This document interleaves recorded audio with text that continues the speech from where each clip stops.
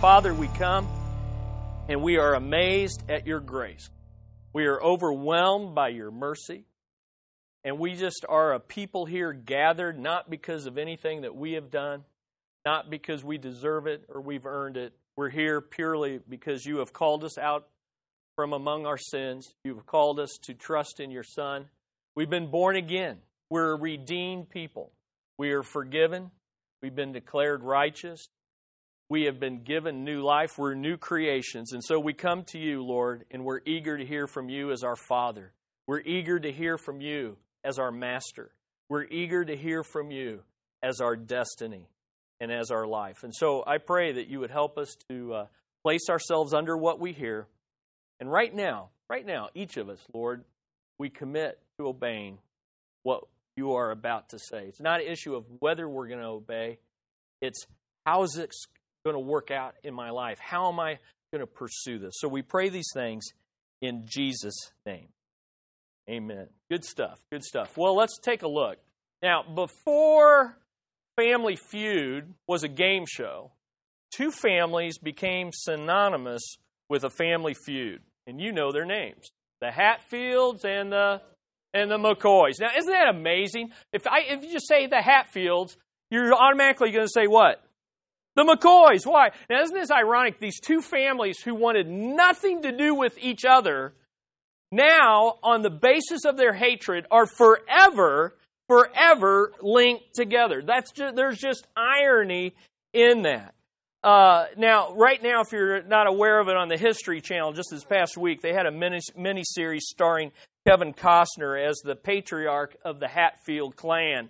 And so they've also had some documentaries on that. It's just very interesting studying this out. Now, you know what's interesting about the Hatfield-McCoy feud? We all know about it, but does anyone here know how it started? Does anyone know how it started? Somebody killed a pig? Well, you know, that's one of the likely scenarios. The reality is, it's like most longtime feuds. Nobody really knows. Here's all this killing. Here's all this hatred. They're infamous for all of this, and the real source of it, no one can really remember. And yet, John's right that some people believe it's bad blood that still spilled over from the Civil War. All of this happened in the 1800s, right at the end of the Civil War.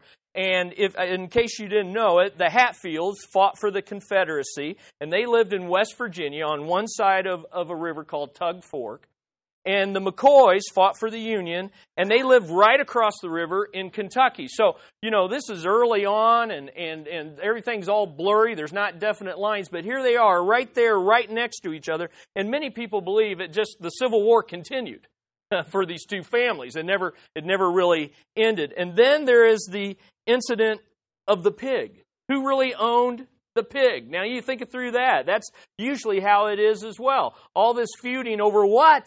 Over what? Over who owned a pig. In 1873 was the pig issue. Who owned the pig? And less than 2 years later, the first death occurred. The first killing occurred.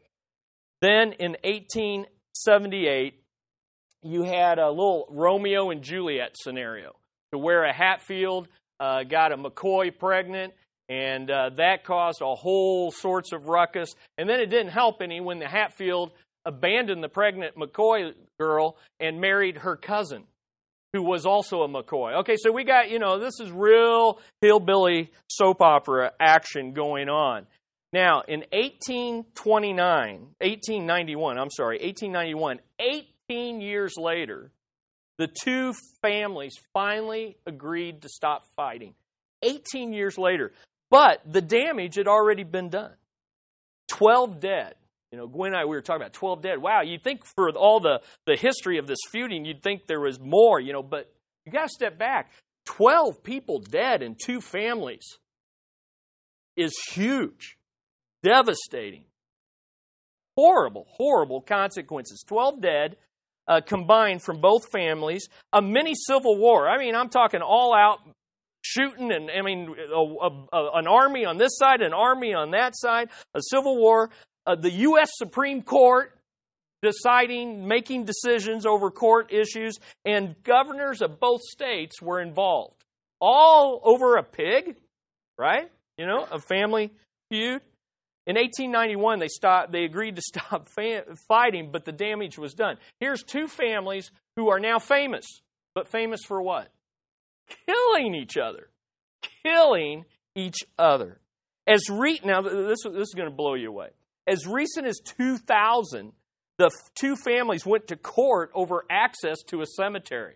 Okay, so the thing is still going on, even now in this generation. In 2000, they go to court, and in 2003, the court decision was finally given, and of course, in true Hatfield and McCoy fashion, they both declared partial victory.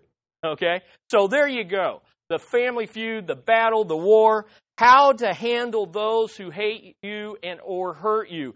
Look in your notes. The Hatfields and the McCoys forgot. They lived by one of these rules, and the rule that they lived by was the get even rule. The get even rule. And what we learned 2 weeks ago, what that was. Do to others what they do to you, or even better, do it to them before they do it to you.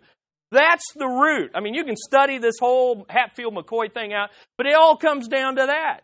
Okay, the get even rule. What they needed to live by, and what it took them forever to understand, was the golden rule. Do to others what you would want them to do to you, but even better, as Christians who have received the mercy of God while we were yet God's enemies, we ought to do for them what God has already done for us in Christ. Now, what's this mean?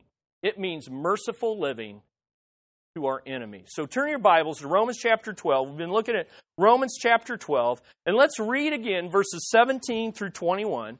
Because in Romans 12, 17 through 21, I promise you today, if you will take these 5 principles, there's 5 verses, and there's one major principle for every verse.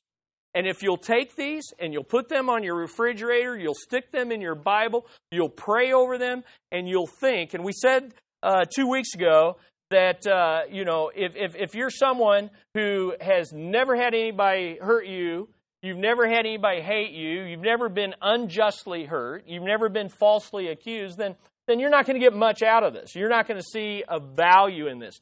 But anybody who has lived very long has had that happen. And here's the thing. You say, well, I'm too loving of a person for that to happen to me. Well, you just missed the point. The more loving you are, the more apt you are to be betrayed. The more loving you are, the more apt you are to be hurt. And the sad reality is, the kinder you are to others, the more apt you are to have those who will hate you, yes, even for that kindness. So let's look at Romans 12, and let's look at 17 through 21. It says this: repay no one evil for evil, but give thought to do what is honorable in the sight of all. If possible, so far as it depends on you, live peaceably with all. Beloved, never avenge yourselves. See, contrary to the avengers, you don't need them. Never avenge yourselves, but leave it to the wrath of God. For it is written, vengeance is mine. I will repay, says the Lord. To the contrary, if your enemy is hungry, feed him. If he is thirsty, give him something to drink. For by so doing, you will heap burning coals on his head. Here's the bottom line. Do not be overcome by evil, but overcome evil with good. Now, we said that we needed to put this passage into perspective. And so I won't reteach these points, but we do need to think through it and just remember that, first of all, this passage refers to being hurt or hated due to Christ-likeness, not our own foolishness or our own sinfulness. Okay, so you got to get that, we just don't blow through life just being sinful and then wonder why, people hurt us or hate us.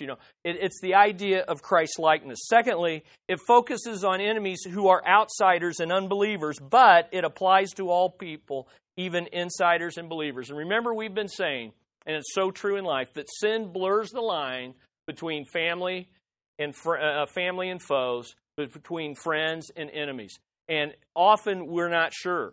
And you say, well, man, I just don't think that's really true. Well, who were Jesus' greatest enemies? Yeah, his own people. And who didn't believe on him initially? His own family.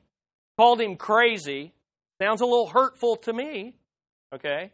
And the Pharisees and the Sadducees, the religious people who were looking for Messiah, who should have been his greatest supporters, were in fact the ones who falsely accused him and paid others. So you've just got to understand that this basically applies to all people. We said life is messy.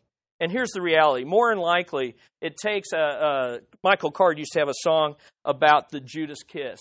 And I forget exact wording, but the point of the song was this: it takes a friend to really hurt you. Okay, it takes getting close to someone. So as you right now think about that person who has hurt you unjustly, unfair, you think of that person who is working against you, who has put up a barrier between you and them. And when you think about that, more than likely that person has been a family member or a friend or maybe even a fellow believer. It's just the way it is. Thirdly, we need to remember this applies to personal relationships, not national responsibilities. Remember, don't go crazy on this and think, oh, the United States should be doing this in relation to its enemies, its political enemies. No, that doesn't apply.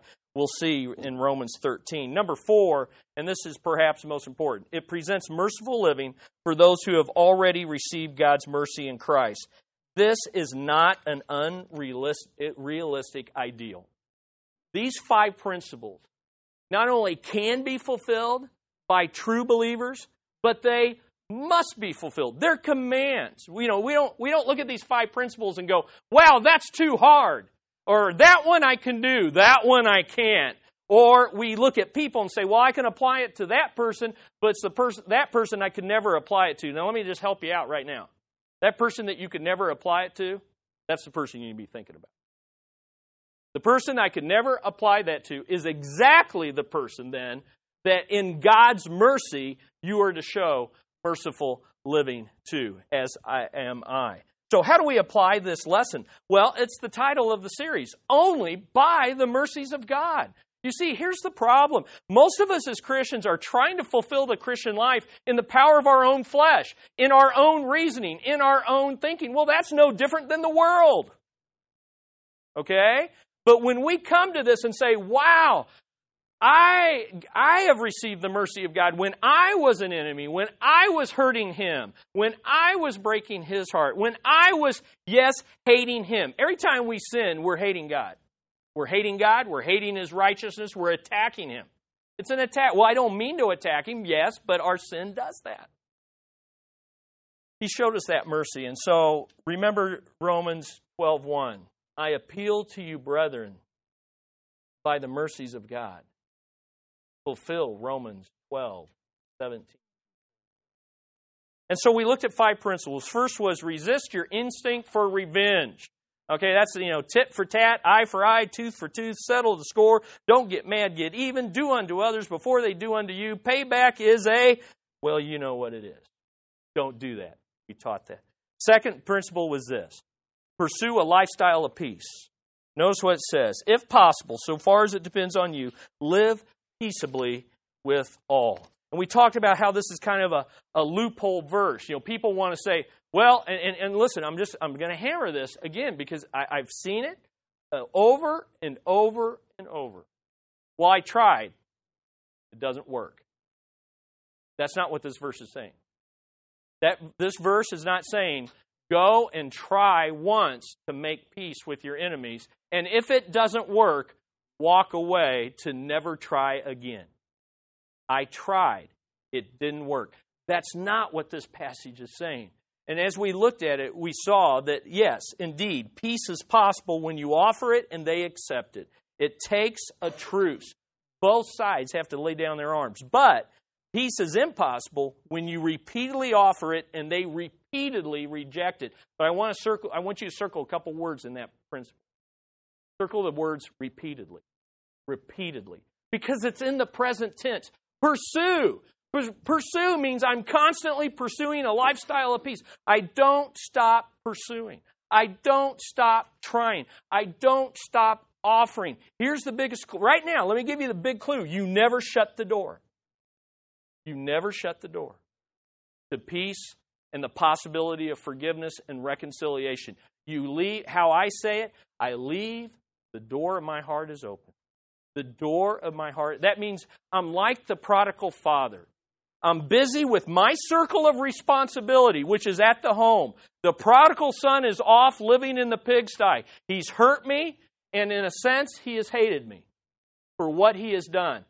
But I don't chase after him and try to control that and influence him and change him. I stay in my circle of responsibility. But that prodigal father always kept one eye on his responsibilities and one eye on the horizon, so that when that son came home, he ran to meet him. See, that's an open heart. He ran to meet him. And then when the son, with a true repentance, began to say, I was wrong, will you forgive me? He stops him and says, you don't have to go into the details. You don't have to jump through my hoops. You don't have to prove anything to me. Your heart is evident in your words. Stop right there. All is forgiven. That's what happens when you have a forgiving attitude and you pursue a lifestyle of peace. The first thing out of your heart and out of your mind is not all the nitty-gritty. Here's what conflict's like with those who hurt and hate you. It's like a big bowl of spaghetti.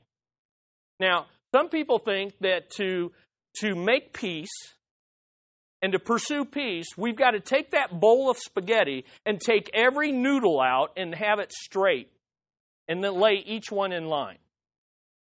Then once we've corrected every hurt that you have said, we got to repeat every hurt. We got to go through it. I've got to make you feel the hurt that you caused me. We've got to sort through every one of these details. In fact, in case we miss some, I've written them in my little book. And some people literally write them in little books and keep them on shelves. Others of us write them in the little book of our heart. And we can just rattle right through. Now, can you imagine taking a bowl of spaghetti and just a big bowl of spaghetti and your job, and it's all full of sauce, right? Because spaghetti without sauce isn't good. Although I know some people eat it with butter, but crazy. Okay, put sauce on it. Now, here's what your job is. Take all those noodles out and lay them all straight in line. Now, what's going to happen to that sauce and what's going to happen to you? It's going to be messy. And at the end of it, guess what? You're going to have more noodles messed all up. So you got to get rid of that idea. A forgiving heart says, yeah, the bowl of noodles is there. And if I wanted to rehearse it, I could go all through. But I don't want to rehearse it. And I'll tell you this from experience. If you will have that kind of heart, over time, you'll forget. You'll forget. Well, I remember something was pretty painful back there that you did, but I can't quite remember it. Why? Because I've been pursuing a lifestyle of peace. I haven't been rehearsing it. I haven't been going back over it and back over it. I haven't replayed it every time that person's name comes up. I haven't rehearsed it to all of my friends to get them on my side. And so, if you repeatedly offer it and they repeatedly reject it, yes, you can't do it. So we saw, what is the most peaceful way to keep responding? What is the most peaceful way? That's what you've got to ask yourself. Each of these is a question. What is the most peaceful way? See, I can't give you 5 steps on how to deal with those you are in conflict with or who have a conflict unjustly with you. But I can give you 5 questions, and the first question is, how can I not take revenge? You know, what is the best way to do that? The second is, what is the most peaceful way? And we said I at least gave you 2 principles, both from Philippians chapter 4. Keep praying for them and keep doing your part to pursue peace. And what that means is living out a Christ-like life toward them. Now, I will admit to you, that's the hardest question to ask. Because see, there's 2 ideas. Well, actually, there's really one major idea. How would Christ act toward? We think that means lay down and be a wet noodle. This is kind of the noodle illustration. We think that Jesus was this wet noodle.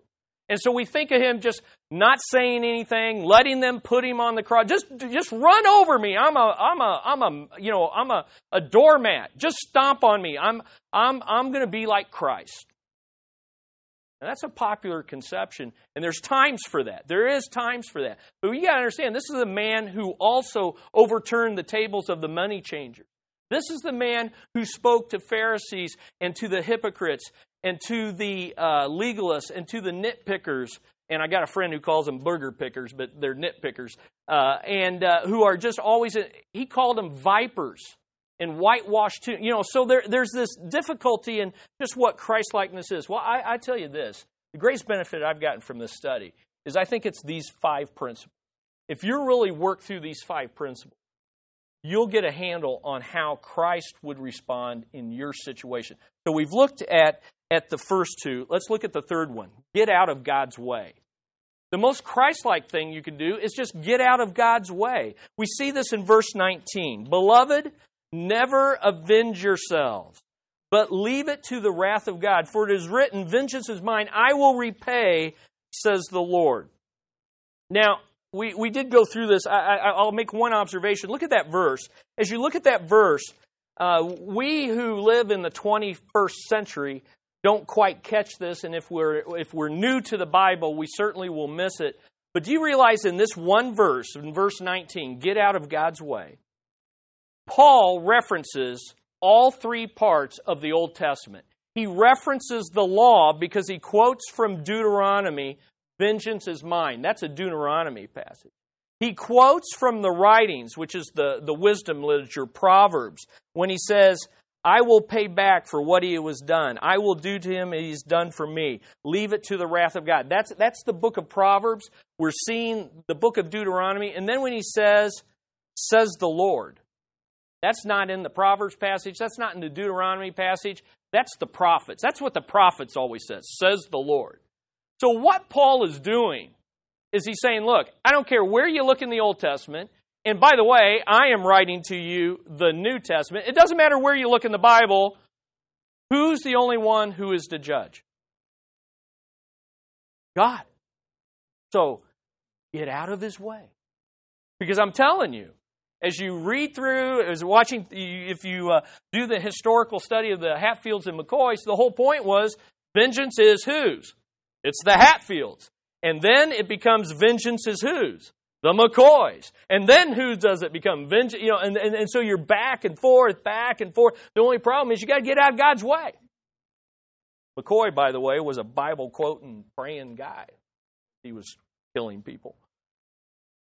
So what does this mean? Well, we should get out. Why should we get out of God's way? We said, first of all, it's His responsibility. His responsibility is vengeance. It's not ours. That was the first thing. It's His responsibility. Mine is vengeance. I myself will repay. I love how the Message says it, paraphrases it. Don't insist on getting even. That's not for you to do. I'll do the judging, says God. I'll take care of it. You see, really what we're looking at is a trust issue. But they're getting away with it. No, they're not. Yes, but they need to pay now. No, they don't. They will pay when God says they need to pay. And no one's getting away with anything. And payday someday. That was a famous sermon. Payday someday. It's His responsibility, not ours. Again, we're back to circles of responsibility. What are the 3 circles? Mine, theirs, my enemies, and then whose? God's. And it's God's circle of responsibility to lay down judgment and cursing. Secondly, His judgment is better than ours, and His mercy is greater than ours. When it says the Lord, it's referring back to this gracious Redeemer. I'm telling you, if you want to understand what Paul means when he says the Lord, you just got to go back to our study of Romans 9. This God who's able to give long-suffering wrath, this God who's able to give abundant riches of mercy, that's the kind of judge. Isn't that the kind of judge you want? That's the kind of judge we want. Not a distortion, all wrath or all mercy. And so here's the fact, and we said this. We simply aren't enough like God to step in and fulfill His role. We just got to get out of God's way and let Him do what He does best. And you know what He does? 2 things that He does best. We saw in Romans 9. First of all, His wrath comes, but it's what? Long suffering. So when you think someone's getting away with something, no one's getting away with anything. It's just God being long suffering. And before you think that's not fair, wait a minute. That's what He was with me. 17 years He was that with me. And now, every year since, He is still that way. And He's that way with you. So before we want less for others, we better ask ourselves, am I asking for less for myself? And when we look there, we also see that His mercy is abundantly rich to the undeserving. And so that's how we should live towards others. Third, His timing is perfect, and His judgments are unsearchable. When it says to give room for the wrath of God, it means wait for it. Wait for it. And we did look at these two illustrations. Herod, the persecutor of James. See, again, all of the context for this is persecution, okay, by enemies of Christ-like people. So, who persecuted Stephen? The guy that held the coat, the guy who probably gave the decision to say, go for it, stone him. He's a blasphemer. He's an ungodly man, when in fact he's one of the most Christ-like examples in Scripture, Stephen. That was the Apostle Paul. Or actually Saul of Tarsus. You got to understand that. And what did God do? Now, if I was Stephen, I'm getting pelted with stones, and Saul is standing over there, what would I be? I'd be praying, God, get him. All I'm doing is being like you. Get him. Of course, what did Stephen pray? Father, forgive them, just like his Lord.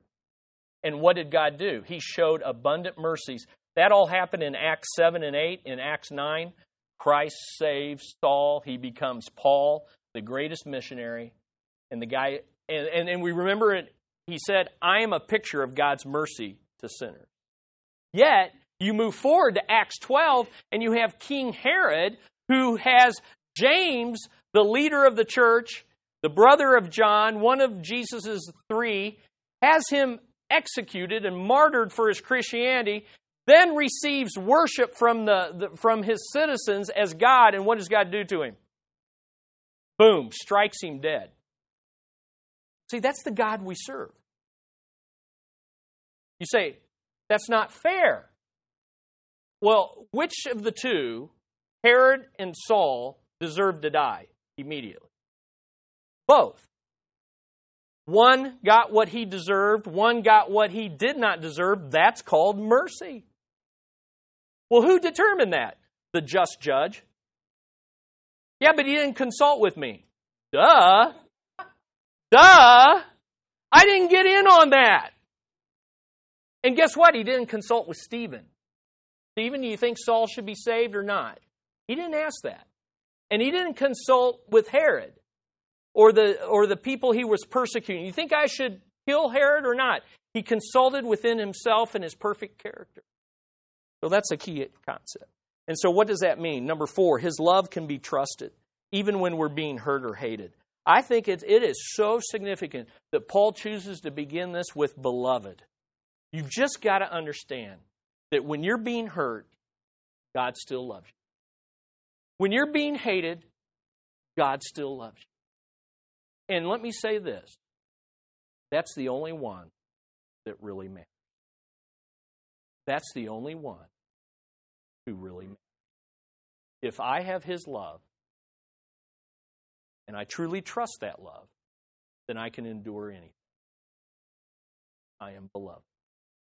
I am chosen. He has chosen me when I was His enemy.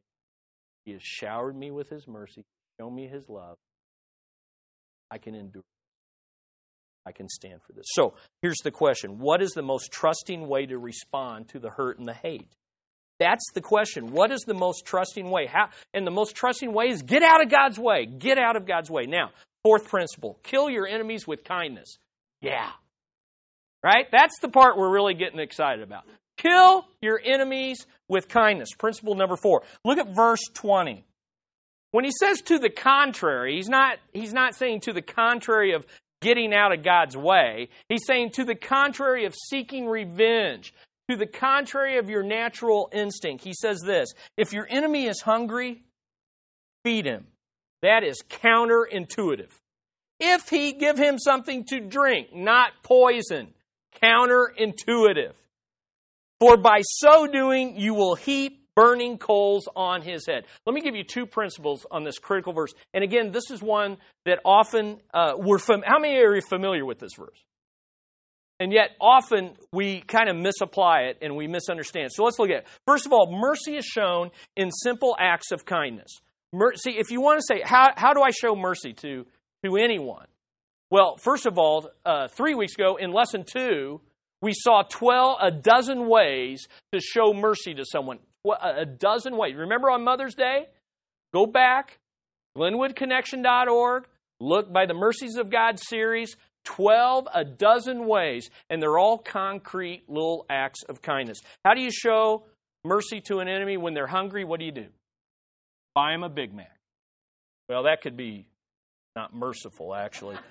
Give them an apple, okay? When they're thirsty, what do you do to them? You give them a drink. Now, let's look at this.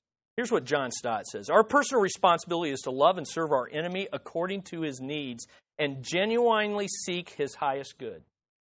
Now, what's that mean? That means I can't stiff-arm my enemy because I don't know what his needs are if I'm not aware of him, if I'm not embracing her, if I'm not trying to understand them, if I'm attacking them, I have no idea what their needs are. But if I've laid down my sword and I've got my heart open to peace, then I can figure out, okay, what do they need? What do they need? And it's simple stuff. Here's how John Calvin says it. He now shows us how we may really fulfill the precepts of not revenging and not repaying evil, even when we not only abstain from doing injury, but when we also do good to those who have done wrong to us. Now listen to this next sentence. Talk about a guy who studies the heart, his own sinfulness. Listen to what he says. For it is a kind of an indirect retaliation when we turn aside our kindness from those by whom we have been injured. See what he said. This is how Christians get revenge. You know how Christians get revenge? They don't keep the card and egg the person's house. You know that's how unsaved people get revenge. You know how Christians get revenge? Well, there's something kind I could do to them, but I'm just not going to do it. And that way, no one can see me overtly attacking them. No one can see me. You know, it's seemingly, look, I'm just, hey, as much as it depends on me, I'm just pursuing peace. Yeah, but you're not doing anything to show them mercy. You're not reaching out to them. You're not showing them love. And so I think that's a great statement, a convicting one, but a great one. Here's what we need to do. Give to your enemies what they need most. And notice, giving them food and drink means they're going to live longer. Right? Giving them food and drink means you're going to live longer. I want you to live. And what does our nature say? I want you to die. And die painfully. And die slowly. And die justly. And if I can stick the dagger in and twist it, all the better.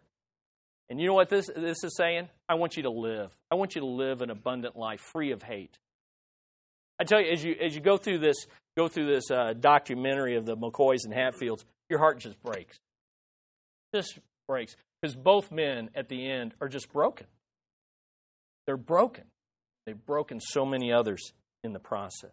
Now here's a great principle. Write this one down. Give your enemies what they won't give you. That's what this means. See, in those days, to persecute a Christian meant to cut them off from their livelihood.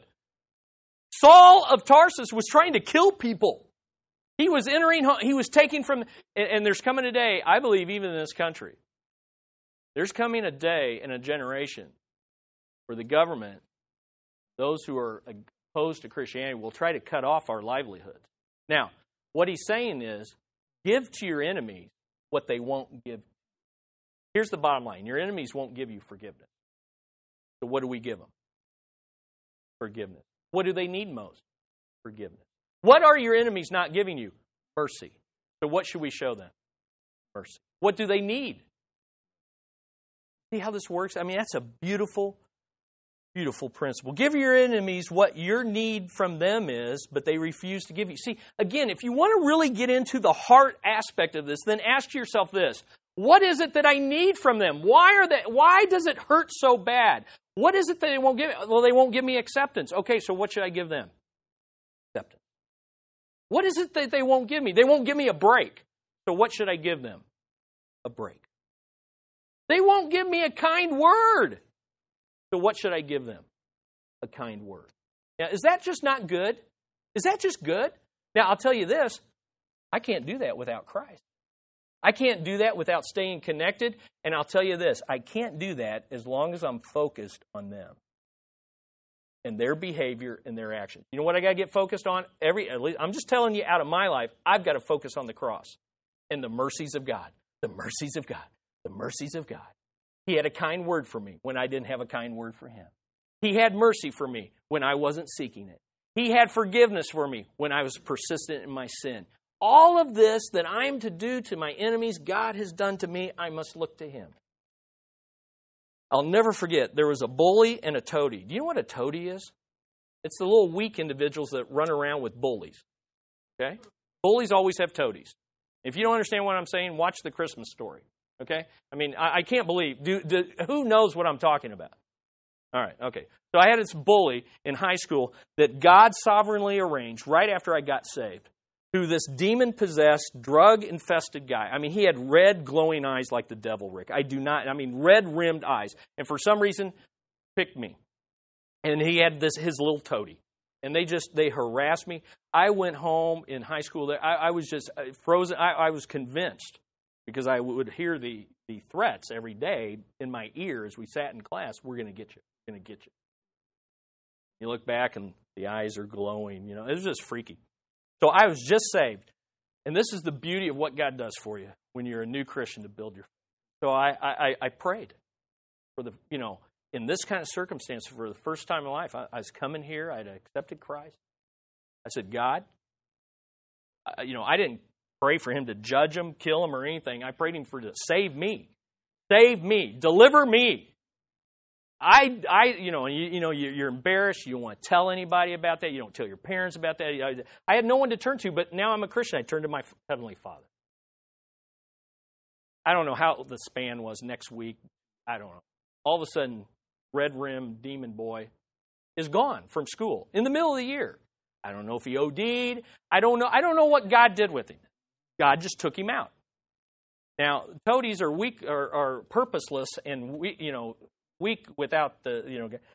At the same time, there was a test we had to take, and the test was, in fact, Mrs. Pyle, Troy Adrian had her, and favorite teacher. Anyway, you had to have your pencil test day, or you flunked the test. Pencil. Well, God works this thing out to where the toady boy didn't have a pencil. So Mrs. Pyle says, "Does anybody have a pencil to give Toady?" She didn't call him. And believe me, I know she thought that. You know how that works. Teachers know. She probably had to stop herself. Anybody have a pencil for Toady? And again, just by the grace of God, the mercies of God, I just remember saying, "I do." And this kid's face his jaw dropped, countenance changed.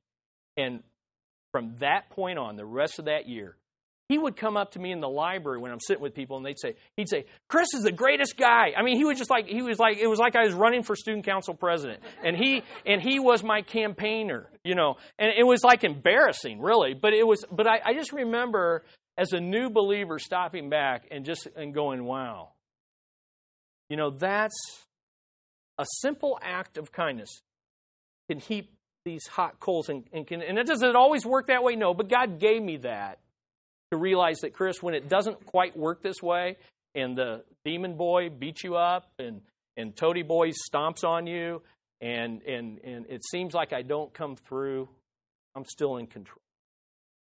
So later in life, when he doesn't remove the enemy, when he doesn't remove the attacker, you can say, "My God still hears my prayers," and little acts of kindness still make a difference. Now, that brings us to the second principle. Look in your notes. Mercy shown in simple acts of kindness can be condemning or convicting. This is what heaping hot coals on their head means. So what does this mean? This has been, it's really weird. So let me give you three views, and let's play through this, because it's really heaping hot coals on their head. First of all, does that sound like an act of kindness? No, okay? And here's the first view. The first view sees the hot coals as representing God's fiery wrath and judgment. Fire and fiery coals are often seen as God's judgment in Scripture. We don't have time to go through it. Just think of the book of Isaiah, where Isaiah's before the holiness of God, and there's the hot coals on the altar. Okay, and so the idea is this. I'm going to be kind, and then God's going to torture them. for resisting my kindness. Now, this is how we usually use this verse, right? I'm going to heap hot coals on their head. I'm going to be kind to them so God will heap hot coals. Now, somehow my heart isn't quite aligned with the passage. Would you agree? Okay, so, haven't you wanted to do that? I mean, yeah, I do. I mean, I take perverse pleasure in my flesh of, well, I'm just going to be Christ-like to them, and that'll get them. That'll get them hot coals. Burn, burn, burn, burn, burn. Okay, many do not, in other words, I'm going to be kind so they'll suffer more and be condemned more by God. Probably doesn't fit with merciful living to our enemies. But hold that thought. Okay, view number 2 is this. It sees hot coals as representing our enemies' repentance. There's this obscure thing that all commentators quote. There was an Egyptian practice, sounds bizarre to us, but I don't doubt, back in those days, that when you were really repentive of something you had done wrong, you would take a tray of hot coals, and in those cultures, you carry things on your head, and so these hot coals would be on your head, and you'd be walking around, and someone would know they had done something really bad, but now they're really sorry for it, okay? And they would walk around. So what people believe is we do acts of kindness not so they have greater condemnation, greater wrath, but so they will have greater repentance, so that they will be transformed. I think it was Abe Lincoln who said the best way to kill to get rid of your enemies is to turn them into friends. Now, that has some legitimacy in Romans. In Romans 2:4, it says this, do you presume on the riches of His kindness, God's kindness and forbearance and patience, not knowing that God's kindness is meant to lead you to repentance? You know why God doesn't kill all sinners immediately? He's hoping that His kindness, His long-suffering, will lead them to repentance and they'll come back to Him and He won't have to judge them. So many commentators saying the heaping hot coals means this. I'm going to be kind to my enemies, hoping that will bring repentance and a change of life. Now, I think it's a third view. My view is that the hot coals represent both God's potential wrath and our enemies' potential repentance. What will make the difference? What will make the difference? Their response. Their circle of responsibility. So we're back to the circles. Here's my circle. I'm to show mercy and acts of kindness. Their circle is to repent. But if they choose not to repent, then they will receive wrath. And my acts of kindness have the potential to do one of two things. If they resist our kindness, then they will receive greater what? Wrath. But if they allow Christ-like kindness to do its work, they will repent and receive what from God? Mercy. And so I show kindness. My intent is that they repent. And yet if they don't repent, they will receive greater wrath. So the hot coals can do two things, which is really what God does. Now, again, go back to Isaiah 6. He's before a holy God, and he says, I am a man of unclean lips, and I live among a people of unclean lips. And what does God do? He has the seraphim take a fiery coal from the altar and lay it on his mouth, which judges his sin, but at the same time cleanses it because he is repentive, and he says, here, my sin me. So I think it's both ways. What John Calvin said about it. He says, I take a simpler view that his mind shall be turned to one side or another, for doubtless our enemy shall either be softened by our benefits, or if he be so savage that nothing can tame him, he shall yet be burnt and tormented by the testimony of his own conscience on finding himself overwhelmed with our. Again, in the context, Romans 11:22. Listen to Romans 11:22. Note then the kindness and severity of God. Severity towards those who have fallen, but God's kindness to you, provided you continue in His kindness, otherwise you too will be cut off. That's how God works. He shows kindness. When we repent, we get more mercy. When we don't, we get more wrath. So heaping hot coals is something I do that they may repent, but it's their circle responsibility. My kindness will either bring greater wrath or greater repentance. That's an issue for them and God. Now, here's the question. What's the kindest way to respond to hurt and hate? Randy, Randy, come up. I got Randy. We've had testimonies in this series. I want you to listen to Randy. Powerful testimony on this aspect of killing your enemies with kindness. Verse from Ephesians 4:31, bitterness, wrath, and anger. Put away from you with all malice, kind to one another, tender-hearted, forgiving one another, even as God for Christ's sake has forgiven. I was going through a discipleship process. It's almost been 20 some odd years, Chris. And Chris was discipling me, and we were making it through the process. And one of the things discipleship always does, which is what it should do, is it's surface what's really going on in your heart. And one of the things that was going on is I was dealing with a lot of anger from a past divorce, a lot of bitterness that I was dealing with. Now, I'd sought forgiveness from God through that, of course, but I had never really dealt with the anger, the bitterness. And in the middle of the discipleship process, Chris says, we're stopping here until you're willing to suggesting me to talk to my ex-wife and to seek forgiveness and to be willing to give forgiveness. And that really grabbed me really hard. That was a hard thing to think about. And I had not had any contact with her for a number of years, and we had no children from that relationship. And it was about 28 years ago. But I still was carrying a lot of bitterness, a lot of anger, and I was even having some bad dreams about it as well. I hem and hawed probably for a good 4 or 5 weeks thinking about how I might call my ex-wife and see if I'd be willing to offer forgiveness. And I felt the Lord was really talking to me, and I did do that. I called her on the phone. I said to her in as kind a way as I can that I made a lot of mistakes in our marriage. I'd like to ask for forgiveness from you with this. And I also said to her that I am willing to offer forgiveness to you as well. Now, the phone call didn't really go as I'd hoped it to go through. I think I had something in my mind that might go a little different, and there were some rabbit trails that tried to go through, which was fine. And I didn't go down those rabbit trails. I stayed focused to the task of trying to offer forgiveness and be kind through this.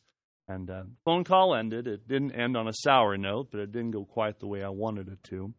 But I did ask for forgiveness, and I said to her that I'm willing to offer forgiveness to you, that in my heart I'm willing to do that.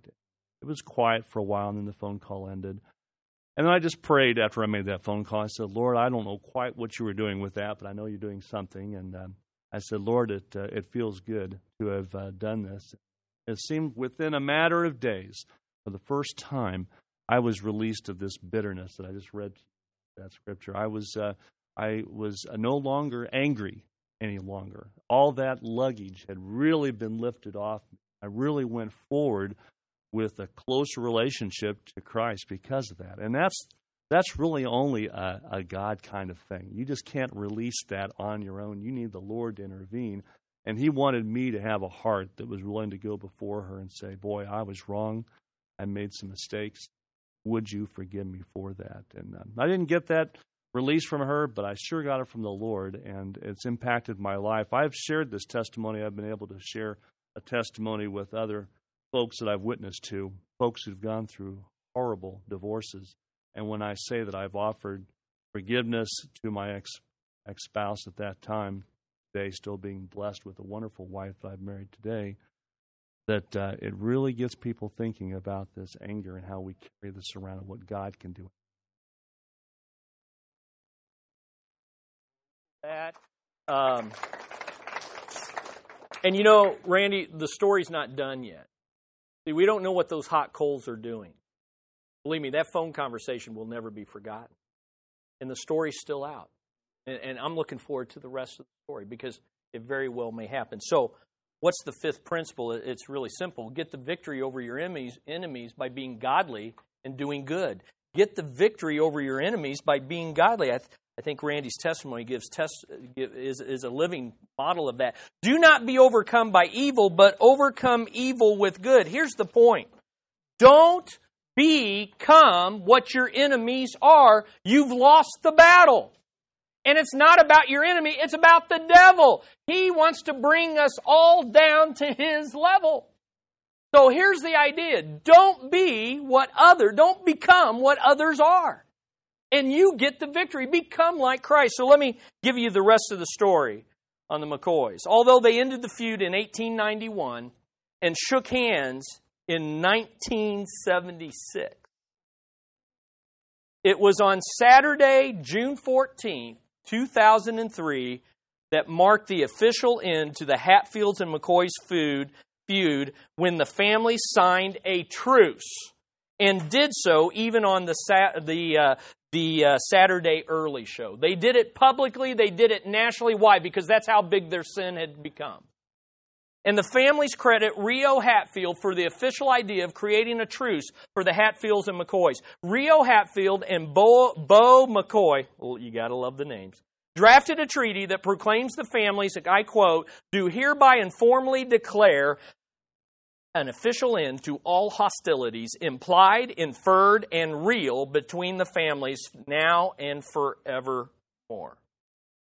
In 1976, representatives of that family shook hands, settled the conflict, and they've celebrated the heritage of their families with joint reunions for the past 4 years. This year, the Hatfield-McCoy confab brought out 2,500 to 3,000 family members from both sides. And on the governors of both West Virginia and Kentucky have each drafted an official proclamation acknowledging the Hatfields and McCoys' reconciliation, proclaiming June 14th, 2003 as Hatfield-McCoy Reconciliation. You know what? We have a Reconciliation Day 2,000 years ago, the cross of Jesus Christ. Let's apply these 5 principles. You say, it's not relevant to me right now. It will be. It will be. But now's the time to enter. Get the victory. Be like God. Do good. Those who hate, hurt you. Let's pray. Father, we come and we are humbled because the reality is we have needed your mercy. We have hurt you and hated you. And if we've forgotten about that, then we need to be reminded, because it makes the riches of your mercy that much greater. And it equips us, it encourages, and it enables us to show that same mercy to others. And so I pray, Lord, that these 5 principles that we have now studied and internalized will not just be notes that we put away, but principles and truths and convictions that you will seal in our heart. And by your grace, through the power of the Lord Jesus Christ, you'll give us, me, everyone here, the ability to show this kind of mercy to our enemies, because it glorifies your mercy to us in Christ Jesus. In His name we pray. Amen. Amen.